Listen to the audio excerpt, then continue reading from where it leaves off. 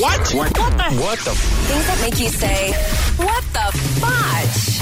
On Power 96.5. Apparently, there's a toilet paper shortage in Rio right now where the Olympics are going to take place in a couple of weeks.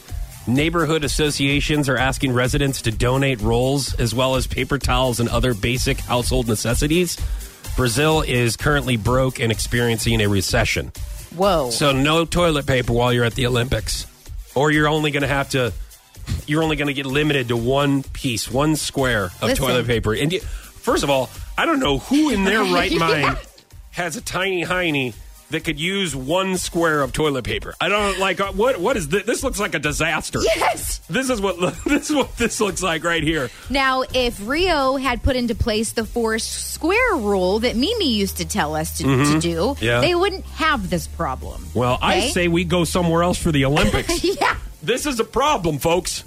And if I'm competing in the Olympics, you best know that there's going to be an extra suitcase that I bring from the United States of America that's going to be full of toilet paper. And I'm not sharing, all right? It's going to be my toilet paper over in Rio, okay?